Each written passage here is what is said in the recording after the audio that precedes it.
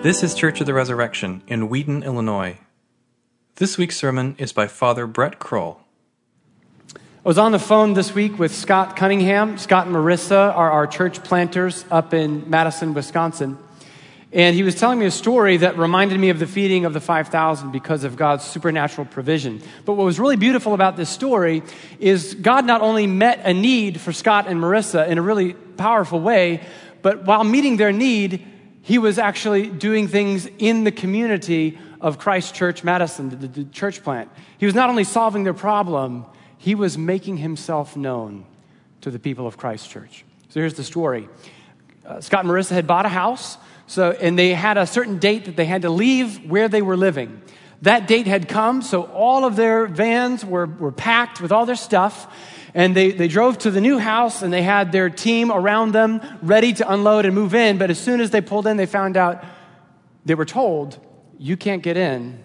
It's not ready yet. Maybe a week or two. So there they are, stuck, all their stuff, and they can't go back to where they were because they had to be out that day, all packed up, nowhere to go. They're stuck. They're feeling like the disciples saying, 200 denarii are not enough. What are we doing? So they're calling everybody. They're trying to think of everything. And they call the Olsen family. Now, here's the story on the Olsens. They're a family from here, Resurrection, who back in the fall started discerning their own journey. Are we called to sell our house here, move up to Madison in order to serve the church in Madison? And through their own ups and downs, and the stakes are high for them. They have teenagers, so it really is a journey of discernment for them. But eventually they came to the place where they said, yes, we think we're called to do this. So Scott and Marissa are thinking, I think the Olsens have a house. Maybe let's call and just see. So they call, and Steve and Julie are driving back from Madison. They said, yeah, actually 30 minutes ago, we just signed the closing papers. As of 30 minutes ago, the house is ours. And we won't need it. We're heading back to Wheaton for a season. Here's the garage code. Have fun. I was talking to Scott, and he said, we've had a lot of problems like this lately. Just to name one more, the same week that this happened, they found out that other furniture that had been stored in a different place had been all chewed through by mice. So they're just seeing problem after problem after problem. They're feeling assaulted, overwhelmed, and yet, here's what Scott said. Our neediness has brought the church together and is helping others, and even those who are still very young in their faith, he's helping others encounter who God is precisely in our neediness and weakness. So he's saying, this has been a rough couple of weeks, but I wouldn't have it any other way. And Scott's favorite part of this story is he said, yeah, God met our need, but he was doing something else. You see, for Steve and Julie, who are discerning, do we move up to Madison or not? That's a big move. This was for them the final confirmation. When they were able to say, absolutely, this is why we're making this move, is to serve the church and to serve you guys. And 30 minutes after signing the closing, they're able to do that in a real concrete way. They said, we made the right choice. And it was confirmed to them. So Scott loves this story because not only was their need met, but also Steve and Julie were ministered to in a powerful way. God met a need, but he was also making himself known to the community of Christ Church. Now they've got a story to tell about God's goodness and power. And that's exactly the point of the story of the feeding of the 5,000. Jesus is not just meeting a need, he's making himself known. So the crowd has a need, they're hungry. The disciples also have a need. Jesus said, where are we going to find bread? He's picking on Philip because Philip is from Bethsaida, and of all the towns, that's probably the one closest by. So he's saying, do you know any good bagel shops, Philip? We've got to find food for all these people. And the disciples are like Scott and Marissa in the driveway, freaking out. We can't solve this problem. They're facing a problem. They have a need. The crowd is hungry. They have a need.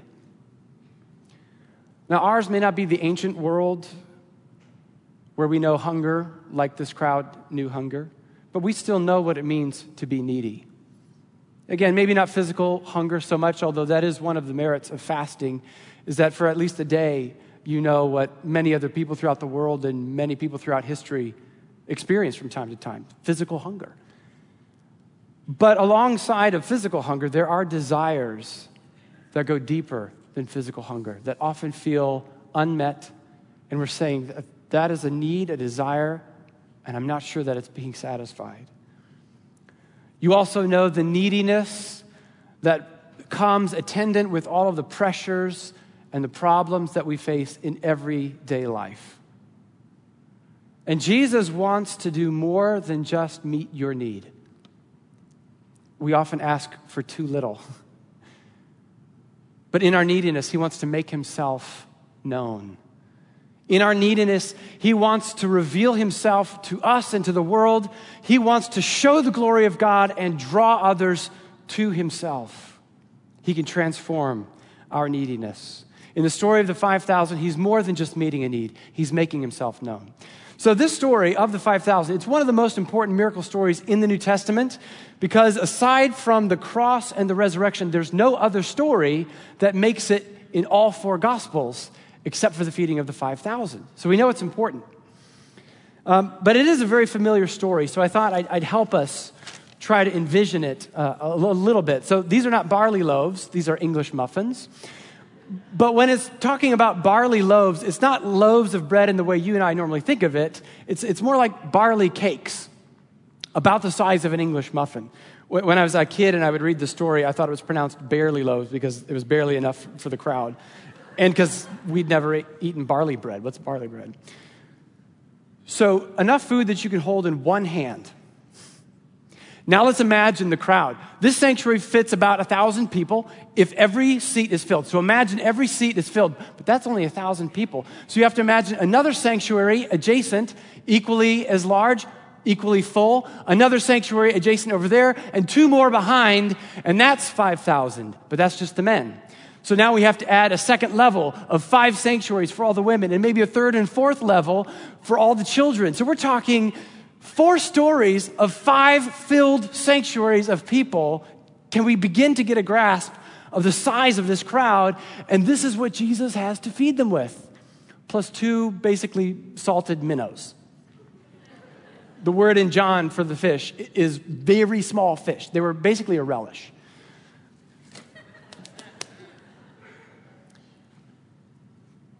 The Gospel of John calls this miracle a sign, and that's his favorite word for any mighty work or miracle that is done. And in fact, at the end of the book of John, he helps us out because he says really clearly, here is the reason that I'm writing this book. So listen to what he says and pay attention to the word signs when you hear them. Now Jesus did many other signs in the presence of the disciples, which are not written in this book. But these signs, including the feeding of the 5,000, these signs are written so that you may believe that Jesus is the Christ, the Son of God, and that by believing you may have life in his name. So John is saying that's the purpose of this whole book, and every story in it, including the 5,000, is in some way pointing to that reality. Jesus is the source of eternal life.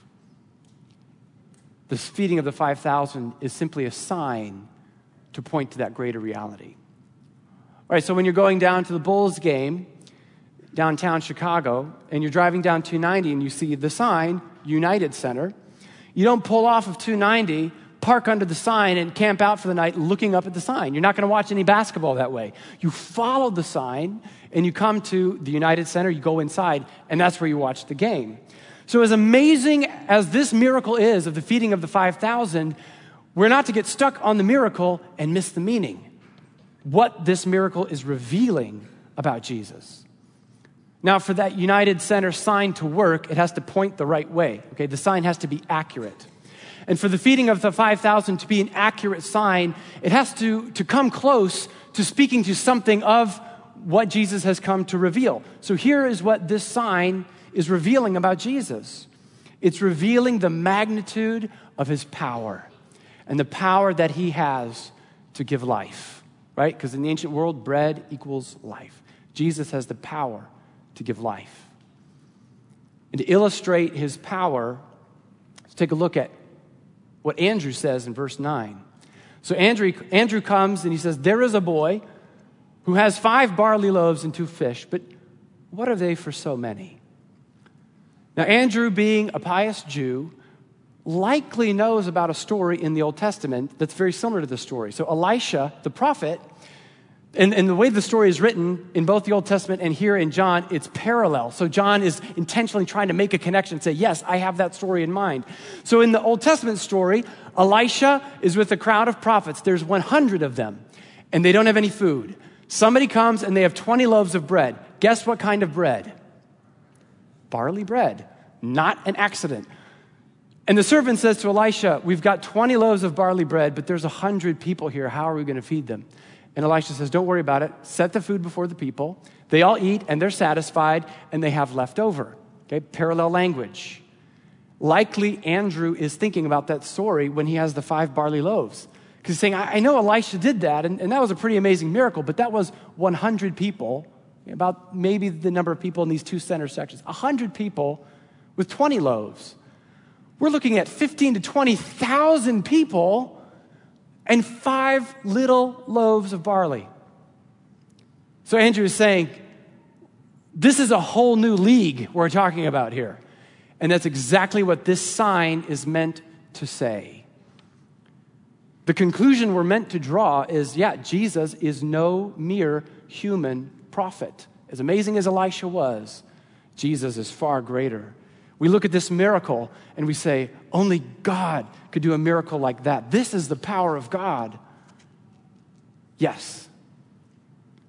And only God and only the power of God can save us from the power of death, which is the real need that Jesus came to meet. And that's the real point of this story and the whole Gospel of John. But when we follow the rest of the story, when we read past just the feeding of the 5,000 to the rest of chapter 6, we see that the crowd didn't get the point. They were stuck at the sign, and they didn't go to the United Center. They didn't go to where the sign was pointing. So after feeding the 5,000, Jesus goes up on the mountain. His disciples go out on the lake. He, in the middle of the night, walks out on the water, joins them, and then the next day, they're on the other side of the Sea of Galilee. The crowd wakes up, and they see Jesus is gone and his disciples, so they run on foot around the north end of the Sea of Galilee, and they find him at Capernaum. And when they find him, they come, and they're asking for another free lunch. So look at verse 26. Jesus said, you are seeking me not because you saw signs, and not because you're following the signs and what they're pointing to. You're seeking me because you ate your fill of the loaves. Do not work for the food that perishes, but for the food that endures to eternal life, which the Son of Man will give to you. The same one who fed the multitude yesterday, I can give you so much more than bread for a day. Now, we can forgive the crowd for wanting a free lunch. Right? Keep in mind that it's the ancient world. It was much harder to actually get your daily bread. And these people in particular, being Galileans, they were most likely peasant farmers and peasant fishermen who ate what they worked for every day. We might look at this story and say, is it really possible that only a boy was the only one who had the forethought to bring food? Or were they lazy? Did they lack forethought? Well, no, there was no food to pack. You worked for the food that you ate each day. And they actually took a remarkable risk in taking a day or two off of work to go pursue Jesus, because if you didn't work, you didn't eat that day. So we can forgive them for saying, how about another free lunch? But Jesus is saying, I've come to do so much more than that. What you're asking for is actually too little. And they say, oh, okay, but if you're really the new Moses, give us food every day. That's what Moses did. Give us a free lunch every day, and then we'll believe that you're the Redeemer. You're the one, the prophet we've been waiting for. And Jesus replies, you can follow me in verse 49. Your fathers ate the manna in the wilderness, and they died. The bread that I'm talking about, this bread that comes down from heaven so that one may eat of it and not die. I am the living bread that came down from heaven. If anyone eats of this bread, he will live forever. And the bread that I will give for the life of the world is my flesh. So Jesus in this dialogue is essentially saying, hey, look, first of all, it wasn't Moses who gave the Israelites bread from heaven. It was my Father in heaven. And second of all, that didn't actually solve the problem. That bread didn't solve the problem. It just postponed the problem. What's the problem? problem is death. They ate food and they didn't die that day, but eventually they all died. That's what he said. They ate manna in the wilderness, but they all died. Jesus is saying, now my Father has sent a new bread from heaven. And this bread is different from the manna. If you eat this bread from heaven, you will not die, but you will live forever. Jesus doesn't just postpone the problem. He says, I've come to solve it once and for all. So the crowd says, okay, give us that bread. Where do we find it? And Jesus says, it's me. I am the bread of life. I am the bread from heaven. If you feast on me, he says, eat my flesh and drink my blood, you will have life in you. And at this point, the disciples, many of them, of this crowd who saw this amazing thing just the next day, many of them are scandalized and they desert Jesus to the point where he turns to the 12 and he says, are you going to leave me too? And Peter famously says, where else would we go? You have the words of life. But almost the entire crowd that had just been miraculously fed, now they're deserting him because what he just said, feast on me and you will live forever. They couldn't take it in. Now the disciples, maybe they weren't scandalized that they hung around, but perhaps they were a little bit confused. Jesus, what did you mean when you said, eat my flesh, eat me, feast on me? And the aha moment comes for the disciples a year later when Jesus is in the Last Supper. And he says, you remember a year ago on the hillside when I fed the 5,000 and I said, eat me and you'll live forever? Okay, here's what I meant. This bread is my body. Eat it. This wine, this is my blood. Drink it. And for the disciples, that was the, now we get it. And if you want to know where do we get our basic Eucharistic theology, spend some time studying John chapter 6. You all have it. It's right there in your Bibles.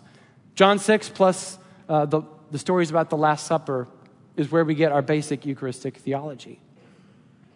So when we look at the rest of the chapter, we begin to understand what the miracle of the feeding of the 5,000 was really about.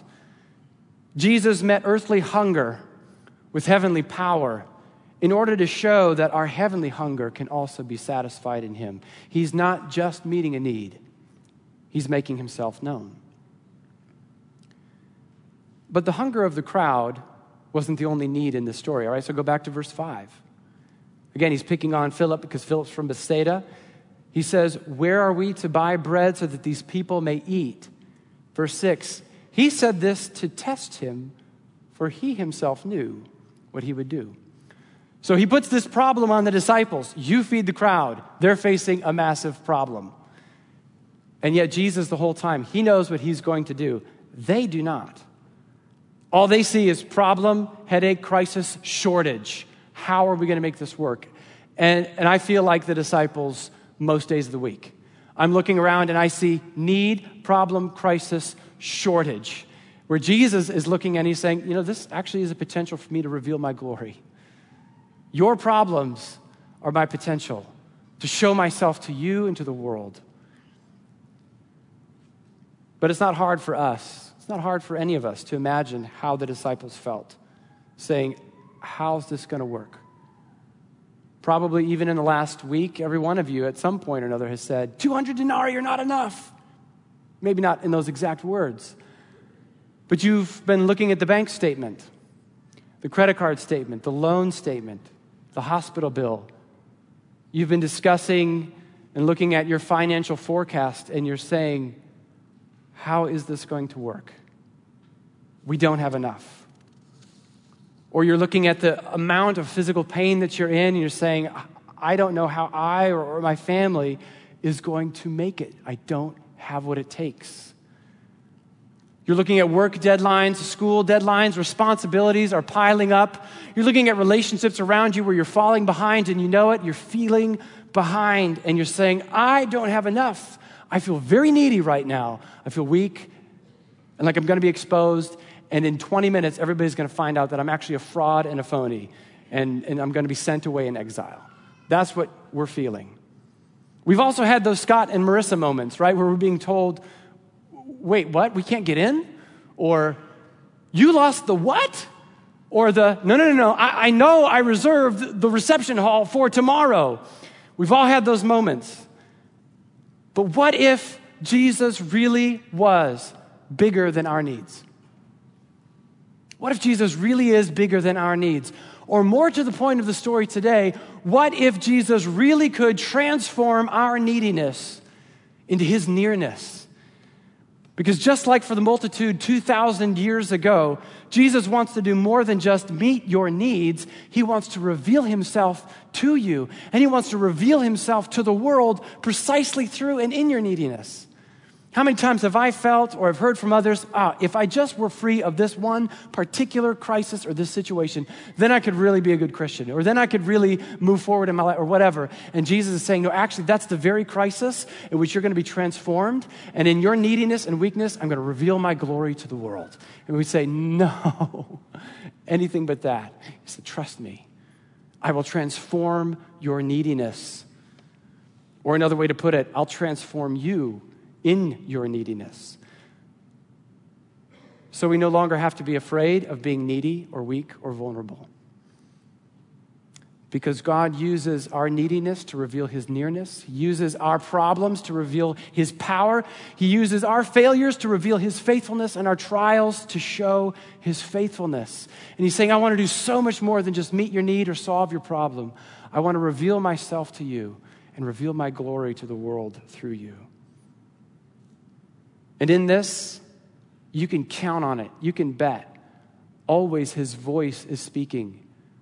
He's saying, do you know what it is that I want to reveal to you more than anything? Here's what I want to say to you. In every need, in every crisis, I want to remind you, I am near. I am strong. I am good. And you can trust me now and forever. Whatever else he's wanting to reveal through the midst of our crises and needs, that he is always wanting to reveal. That he is near, powerful, he is good, and we can trust him. And he can actually use our hunger, our desires that sometimes feel unsatisfied, unmet. Will they ever be satisfied? Will they ever be met? He can use our hungers and deep desires and say, draw near to me in those hungers. And sometimes we are like the crowd. We're hungry. And maybe there are some of you that are coming this morning and you would say to Jesus, yeah, Jesus, I'm hungry. I have desires, I have needs, and I don't even know if they're all good or not, but I know that I'm hungry. And Jesus would say to you, I know. And I know what you're hungry for. And I really can take care of your hunger. I can do that. But I want you to know that I'm trying to do something even more than that. I want to do so much more than take care of your hunger. Because there is a hunger that I've come to satisfy that you barely even know about because it is so deep. That's what I've come to satisfy. So will you trust me in your hunger? Will you feast on me? Sometimes we're like the disciples, and all we see is need, problem, shortage, scarcity, crisis. And he's saying, I can also take your problems, and right in the midst of your problems, I can reveal my glory to you and to the world through you. So one story that really illustrates this well is from the Old Testament. Hezekiah was king of Jerusalem. He was one of the good kings, one of the great kings. And under him, Judah and Jerusalem experienced a spiritual revival that was unprecedented up to that time. And yet shortly after, during his reign, the king of Assyria was on a campaign where he basically wiped out all of the kingdoms of the eastern Mediterranean world, and he had wiped out even all the cities of Judah, and had circled his noose around Jerusalem, and the noose was tightening. Talk about a problem. You would not want to be Hezekiah, leader of the city, when hundreds of thousands of soldiers are there at your gate. And the leader of the Assyrian army writes Hezekiah a letter and says, who do you think you are, trusting in the Lord? Have any of the gods of the other nations rescued them? It will be the same with you. And I love what Hezekiah does. He takes that letter, he goes into the house of the Lord, and he says, you've got a problem. You've got to fix it.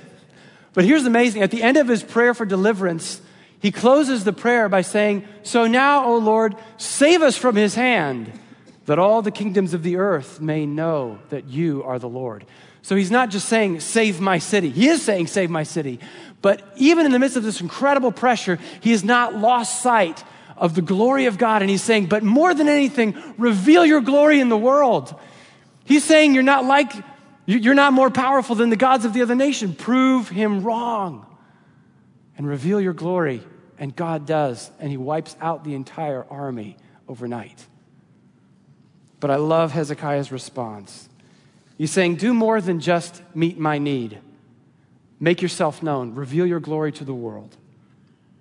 And what if, when we meet a problem, what if our first response, rather than freak out and panic like we all do and I do, what if we grow in our ability to trust and we have the presence of mind and of spirit to pause and to say, okay, God, you've got a problem. Would you solve this problem? But more than that, would you reveal yourself to me? And would you reveal your glory to the world precisely through this problem? God, help me, but reveal your glory. So when needs arise, whether it's hunger, whether it's a problem, pressure, when needs arise, let's pause and pray and say to God, would you use this need to show yourself to me and show yourself to the world around me? Would you reveal your glory precisely in this need? May God give us the grace to turn to him when needs arise. And God, we do pray that in our needs, you would reveal your glory, that you would do more signs and wonders, not for the sake of signs and wonders themselves, but to point to your eternal love and your eternal power and the power to save us from our greatest need and problem, the power of death. And use us to reveal your glory to the world around us, we pray in your holy name. Amen. Thanks for listening. Our vision at Church of the Resurrection is to equip everyone for transformation. As part of that vision, we love to share dynamic teaching, original music, and stories of transformation. For more of what you heard today, check out the rest of our podcast. To learn more about our ministry, visit churchres.org.